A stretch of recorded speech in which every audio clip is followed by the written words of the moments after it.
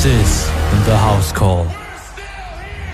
What's up, everybody? Welcome into an off-season edition of the Gridiron segment here at House Call Sports. I'm here with Joe and Rob. My name is Matt, but no one cares about us today, especially not Joe and Rob. No one really cares about them anyway, because we have a very special guest here today. He writes daily for Barstool Sports, The Stool, one of the OG Stoolies, among 3 IMDb credits. He appears in HBO's Emmy-winning Red Sox documentary, Reverse of the Curse of Bambino. He is also the author of 2 books, Darkness to Dynasty, the first 40 years of the New England Patriots, as well as 6 rings, the Super Bowl history of the New England Patriots so far, both of which you can get on Amazon, the links of which will be in the description. And that was also the short intro. I could have went on for another hour introducing this guy. We just want to get done. We just want to get this episode done, and we could have done a whole episode introducing this man. But without further ado, please welcome Mr. Jerry Thornton to the show. Jerry, thank you so much for joining us, man. How's it going?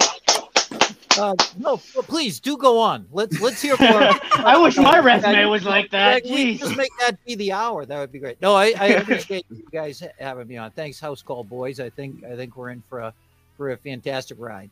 Absolutely. I love that. I love that hoodie, man. I just realized that's the Mac Jones cigar hoodie right there, and that is a sick hoodie. I might have to get myself one of them. Yeah, vintage now because he's all slimmed down. Yeah, as if I haven't declared my intention for him enough, and I'm a real romantic when it comes to these things. I've been on Team Mac since I'd say probably November, maybe early December of 2020, when the Patriots went on a 3-game losing streak, and suddenly this guy that was tearing it up in the SEC and leading the Alabama to a perfect record. I'm like, wait a minute, that guy's actually like within reach. And it was a bumpy ride getting there. San Francisco moved up to 3, and everyone declared they were going after Jones. And the way my life is, the pick comes in, the 14th pick, and there's been a trade, and the Patriots are sitting at 15, and it says the Jets pick is in, and I ran around the house screaming, "We've got him! We've got Mac Jones!" And my beguiling Irish Rose, bless her heart, says to me, "Who are you yelling about? What is this?" I don't listen to a thing I've said. This guy's name has been on my lips every hour since about December. She's like, "Oh yeah, whatever." And she went back to her phone the way she should have. And so my wife. Yeah, and I love a guy that had the body like this, and man, diced you up. Right, as a sedentary, like rapidly aging man. Yeah. NCAA champion. Makes me look almost lifelike when he takes his shirt off by comparison. So I love him for that. Oh yeah, right. Chubby boy hero right there.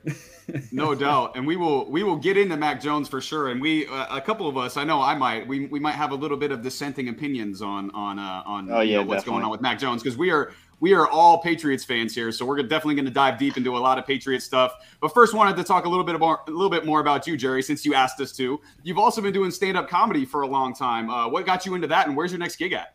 Yeah, I was, working kind of a dead-end job, and I grew up liking comedy. It was always a way that I could just kind of, I was maybe like a shy kid or whatever, but if worse comes to worse, I could sit in the 5th grade cafeteria and imitate like the George Carlin thing I had on an album or whatever, or lift some joke that I'd seen on, the Tonight Show or whatever. And, I never imagined really trying it, but I just had enough people in my life say, "Do you do comedy?" I know it sounds like such a flex, but it happened. People would say something and they'd go, God, that's laughing. So, but it just seemed like the most terrifying thing in the world. And I went to an open mic show, and it was kind of like the first time I went golfing. Like, I saw how my friends golf, and I said, well, I can be that bad. You know what I mean? These guys aren't all like, striping 300-yard drives down the middle of the fairway. They're springing it into the woods. And I saw some open mic shows, and I said, these guys aren't that funny. They're just up there doing it.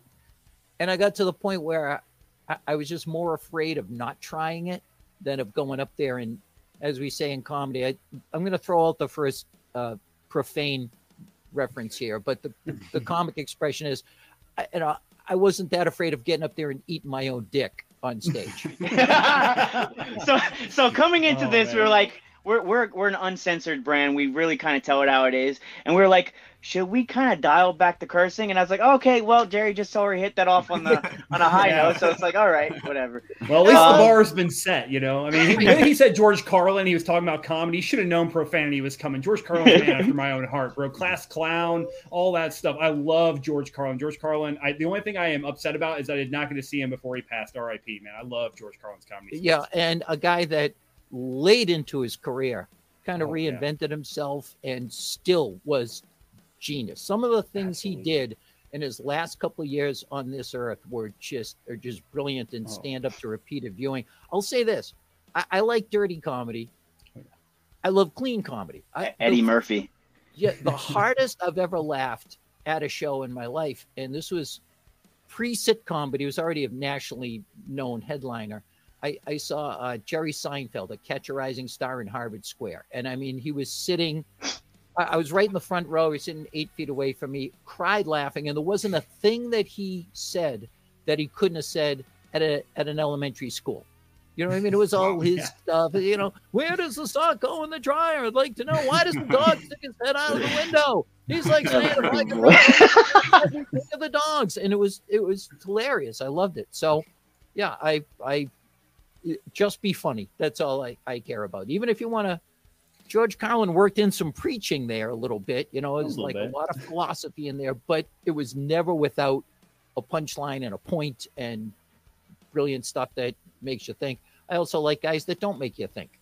Not Gallagher. not Carrot Top. It's okay to not make me think and just be funny.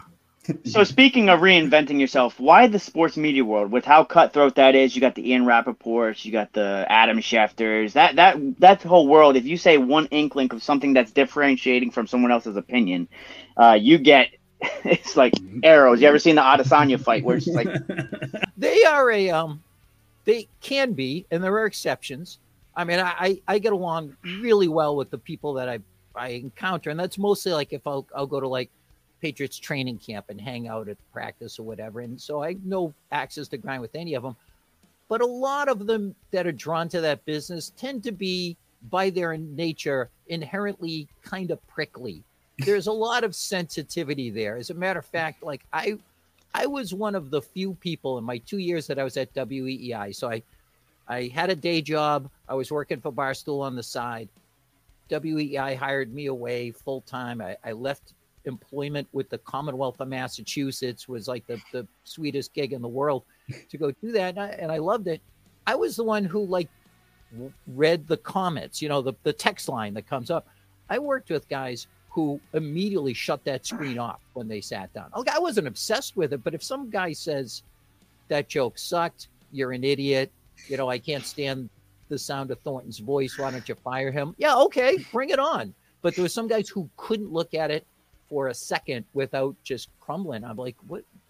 It always puzzled me. Like, you've got a pretty sweet gig here. Like, you know, you're covering sports for a living. Why can't you handle a little bit of negativity? But, you know, I guess they didn't, I don't know.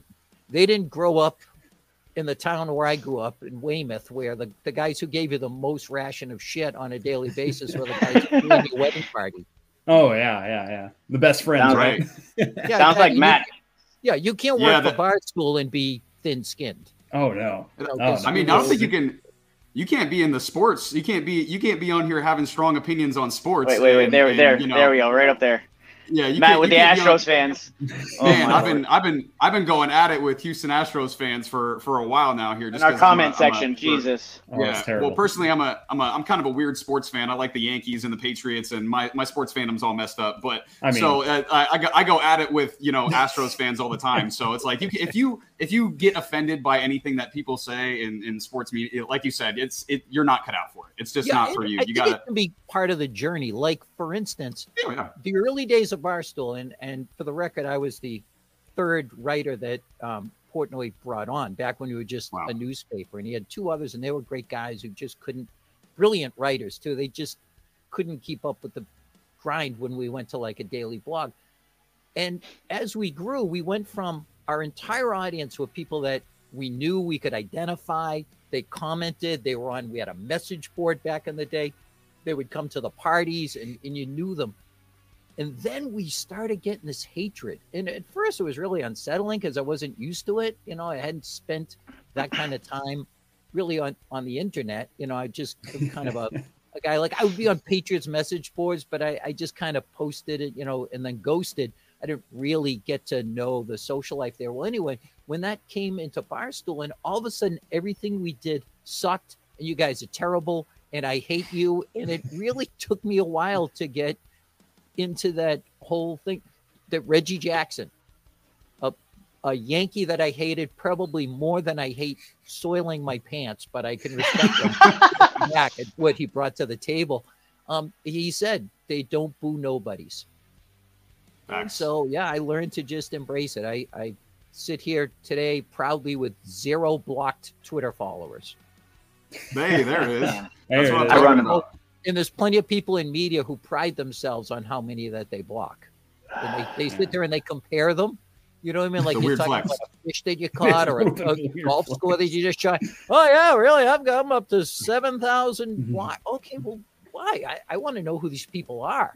Like I consider it like tagging a shark, so you can tell where it's swimming close to shore. Someone tells me that they can't stand me. All right, I want to hear from this guy because I want to know what his glitch is. Yeah, exactly. Yeah. I've had a few of those. I know I've come out. I'm the let's cook up a whacked out crazy ass prediction here and see who comments on it. I'm pretty sure I had a book written for me comparing me that it was the most Skip Bayless bullshit ass prediction / comment that I've ever heard. And why is this guy even on? It was literally, this guy wrote a book and I think it ended with, you should probably quit doing this. And like I think Rob screenshot it, put it in the chat, and said, "Well, at least we're getting some feedback." Although I will defend you to say that comparing you to Skip Bayless, now that's crossing a line. You know what I mean? That's what we were saying, right? In polite society, we still need to have some sort of rules, and that's really going over. Yeah, that's almost like that's like a sport media slur right there. Like you're Skip Bayless. Like whoa. Like, you said Voldemort. To be fair, I did say that the Phoenix trade acquiring Kevin Durant didn't move the needle for me at all because the guy's never healthy and he's not out there. And then he played 4 games for him before he got hurt and was out for 3.5 weeks. So I mean, at the time, he's gonna start talking about it again. We'll talk about it later, Joe. All right. We got an NBA segment recording later. It's fine. Joe, you got a question for Jerry? Yes, I do. So when I was ordering this beautiful book, which is the cover on it's great, I'm super excited. Can't wait to read it. I got it in just for this episode. I didn't even know it existed. I want to read it. Super excited about it. I'm also going to order your Darkness to Dynasty, the first 40 years of the Patriots, as soon as I can find it somewhere in stock. That'll get it here before like next year. But I did notice there was also a five rings book that had your name on it, and I'm curious because I know it may not look like it may have in this year, and like I said, we'll get into that in a second. But hey, might there be a 7 rings book coming out if we win another one? Oh, your lips to God's ears, yes. And the five rings came out in September of 2018. They made it obsolete in 5 months. Suddenly, I had the laser discs of literature. And, by the way, first world problem to have. Like somewhere out there might be like a Jets fan who in 1971 wrote a book called One Ring, and it's still as relevant today as the day it came off the Gutenberg printing press. But so, yeah, good problem. And the publishing house, bless them, were kind enough to say, sure, okay, well, write another chat. I kind of rewrote the beginning, which I wrote right after St. Patrick's Day of 2020 when Tom Brady left me at 8:30 in the morning and the world fell apart. And I think my opening line was to give away the beginning of a book, but it was, this is exactly how I said the world would be if Tom Brady ever left the Patriots. That was School awful. shut down, businesses closed, thousands were dying in the streets, and the economy Burning collapsed. at the stake. Yeah, exactly. Yeah. It was chaos, just as I always predicted. But we're going to get through this. Yeah. So I mean, but hey, All I heard was you don't really need to buy the 5 rings because it's all in here already. But 7 rings is going to have another extra chapter on either of this one. But I got to wait for that one to come out. So trust me, when that book comes out, it will be in my cart. It will be on order, and I will get it here as soon as possible. But I did want to ask you one thing, a little follow-up question here. We know you're a comedian. We've already touched on that. Do you have any shows coming up, and where are you going to be at? Oh, yes. I'm going to be on Cape Cod on June the 17th at a great place. This is such a Cape Cod named place. I've had the pleasure of working there a few times. It's great. It's called Skippies at Pier 1. It's the prototypical but awesome Cape Cod seafood restaurant, literally on a pier with boats tied up to the dock. It's really great. And then in October 6th, I just booked a date for a place in Plymouth Center called the Spire Center, where I've seen bands play recently. It's just a beautiful venue, and I'll be opening there for Tony V, who's a Boston legend and has been for easily one of the top comics to come out of this area in the last 50 years. And so, as a matter of fact, he opened for Bill Burr at Fenway last summer. Wow, man! And I worked his next show after opening Fenway for Bill Burr, and I'm like, so it's me and you at this just little hole in the wall comedy club. You cool with that? So, no, I love it. So yeah, I'm thrilled to have comedy back again for obviously for a few months there. It was all shut down, and my first show back was literally in a parking lot where they had a couple of heated tents, and behind the stage that they set up was the drive-through of a bank. I mean, it was at night. People weren't pulling up, making withdrawals or whatever. But and you just found God, those were the easiest shows to do because people were just so dying for it. You know what I mean? Yeah. And, you could even be rusty and flub a joke, and I go, look, can I just go back about 10 seconds and take another run at that punchline? Yeah, sure. And then you do it, and you get applause break and stuff. People are. It just goes to show how much comedy's not really a luxury. I mean, you can live without it, but it's not much of a life if you're not going out and laughing and making fun of stuff. And I'm thrilled to be able to do it for 32 years and counting. Wow. Yeah, that's awesome. Yeah, that's awesome. That's when you're at Skippies, and if you see a little short guy named Rob walk in, make sure there's a bouncer in there so you don't. He'll have a name tag. Hello, my name is Rob. He'll make sure you know it's him. Make sure you don't let him in. Yeah, he's not going to be good at the show. I guarantee it. Yeah. But, I am of age. I'm of age. I can go into the building. Yeah. He just looks like he's not from a distance because he's. I'll be carrying my telephone book. They're not good for anything anymore. So go ahead and block these guys because you get the kind of online bullying that we're all supposed to be against. It's terrible. If you could see the things he says in the DMs to us, this is purely justified. All right. But you just completely justified by being able to laugh about this. You've now disqualified yourself from full-time employment as a Boston media member. That's unfortunate. You're just going to look at Joe and Matt like they're a couple of Oh no, they're my brand managers. You and how dare they impugn you? How dare they? That's what he's thinking all the time. I guarantee it, Jerry. Yeah, we'll hear about this later. The slander. We'll hear about this later. They're brand managers, a part of this brand, and now all of a sudden they're not important to me. Jeez, I wouldn't put you in that position. You weren't important to me. Our britches got a little too big, I guess. Can I tell a quick anecdote about this kind of online tough guys and whatever? EI used to send me to do these appearances hey, we need you to hang out for the first half of a Patriots game, give stuff away. And I'm like, yeah, sure. I hang out in a bar and they feed me drinks while I talk to people. Sure, I can handle that. And one time someone was on Twitter tweeting me that they're there at this place and they're across the room and he's going to come punch my lights out. A direct threat. I'm like, okay, what is that? And now I'm talking to the sales women that are there handing stuff out or whatever. I'm looking around for this guy, just curious, never heard from him. So I just attacked with it. He described himself to me and what he was wearing. It really got specific. And then at one point, I'm just watching the game and there's someone standing off to my side and it was this guy. And fellas, he could not have hurt a goldfish in a bowl. Like he just thick glasses. I think it was what the Irish Rose would call on the spectrum. I think we're all on the spectrum somewhere, but like he seriously was like autistic, had just some personal, psychological problems. And he was the one who was threatening me. He never said a word to me. And I just was like, that's in his mind. Those are the threats you get online.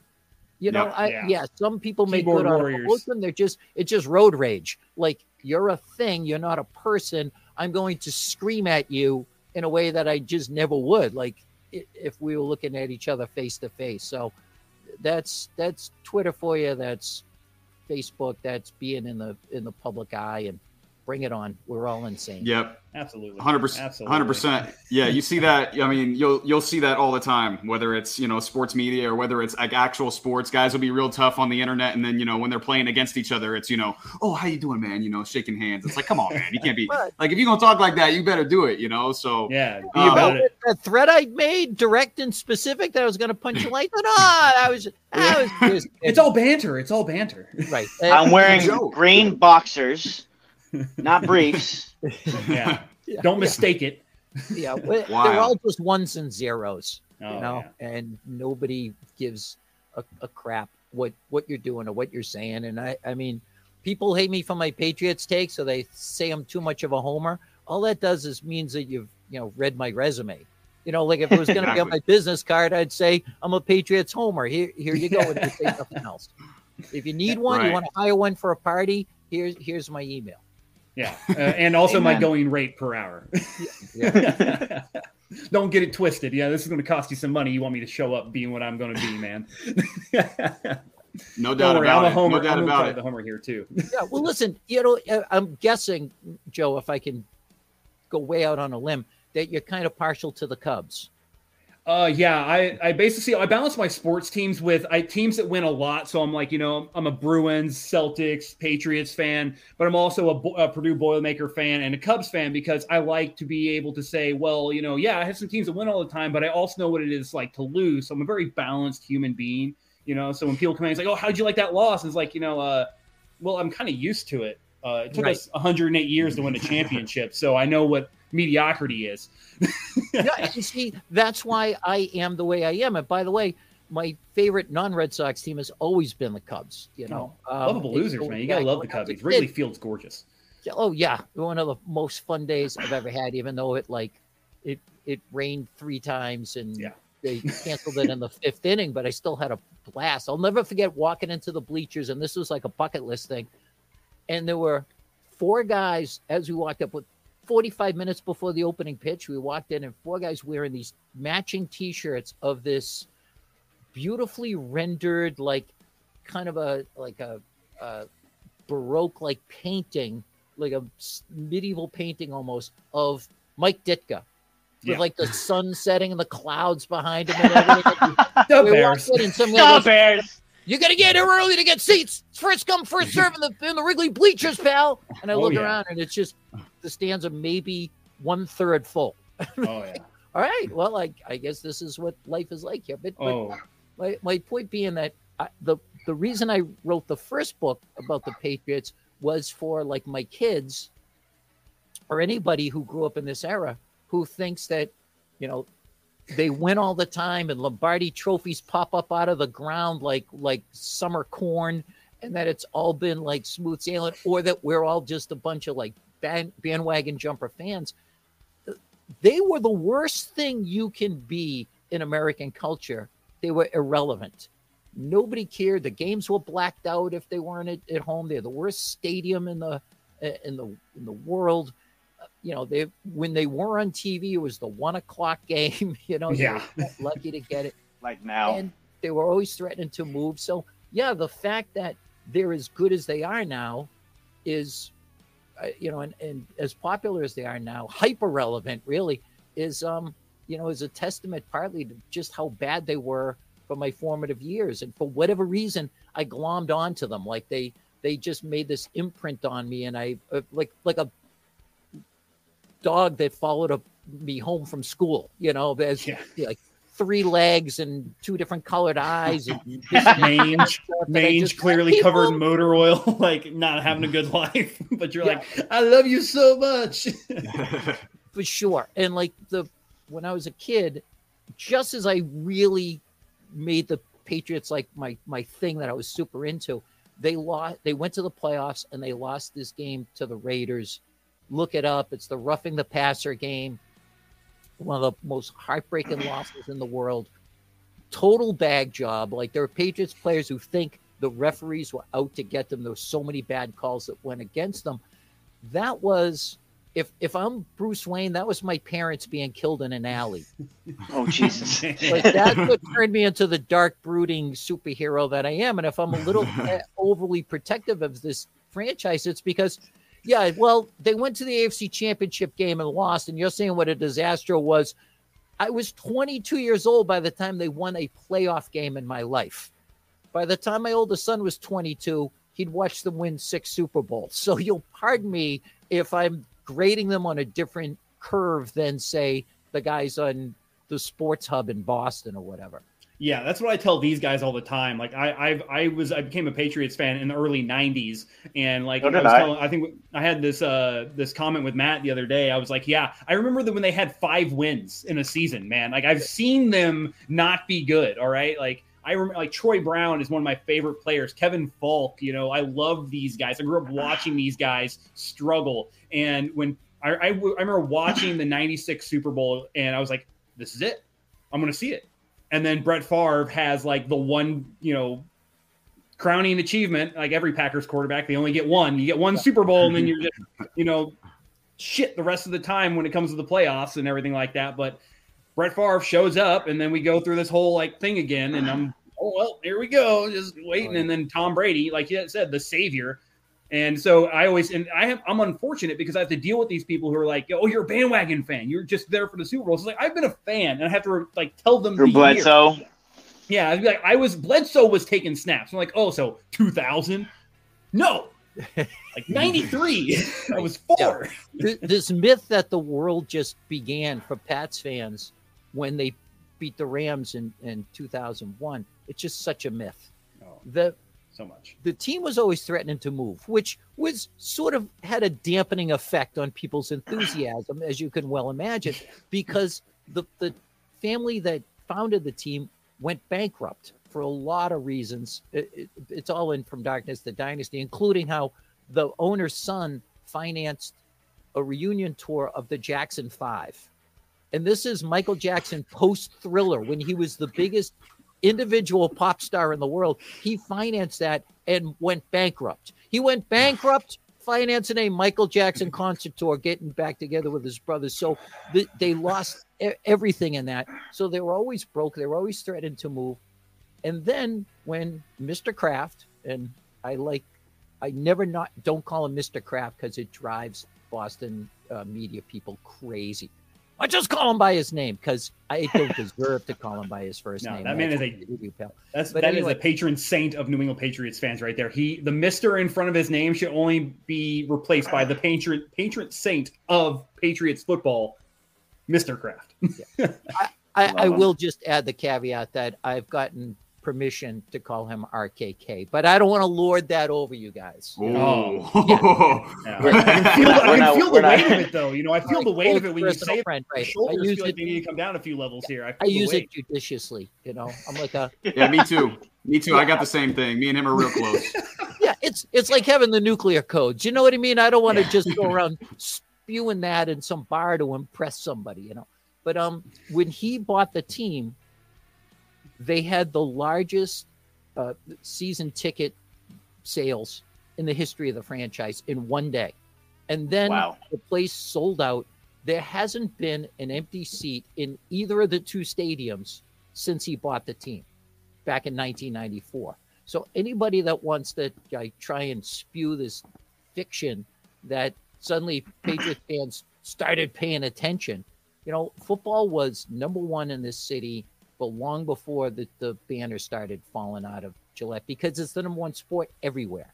Yeah. Like even back in the 90s, they'd have like an August, preseason game. The Red Sox would be in a pennant rush, a pennant race against the Yankees on the opposite channel, and they would draw like 4 times the audience for a meaningless preseason game. So, yeah, I save the receipts on that. Don't be trying to pass us off as a bunch I love of, this. Yeah. No doubt. Well, it's like you said, it's crazy how much bigger, the sport of football is in America than everything else. The just looking at the Super Bowl numbers compared to whether it be the Final Four numbers or the NBA Finals numbers or the, World Series numbers, it's night and day. He's not the biggest, strongest guy, but I think his talent is just too extreme. Plus, I think he's got better arm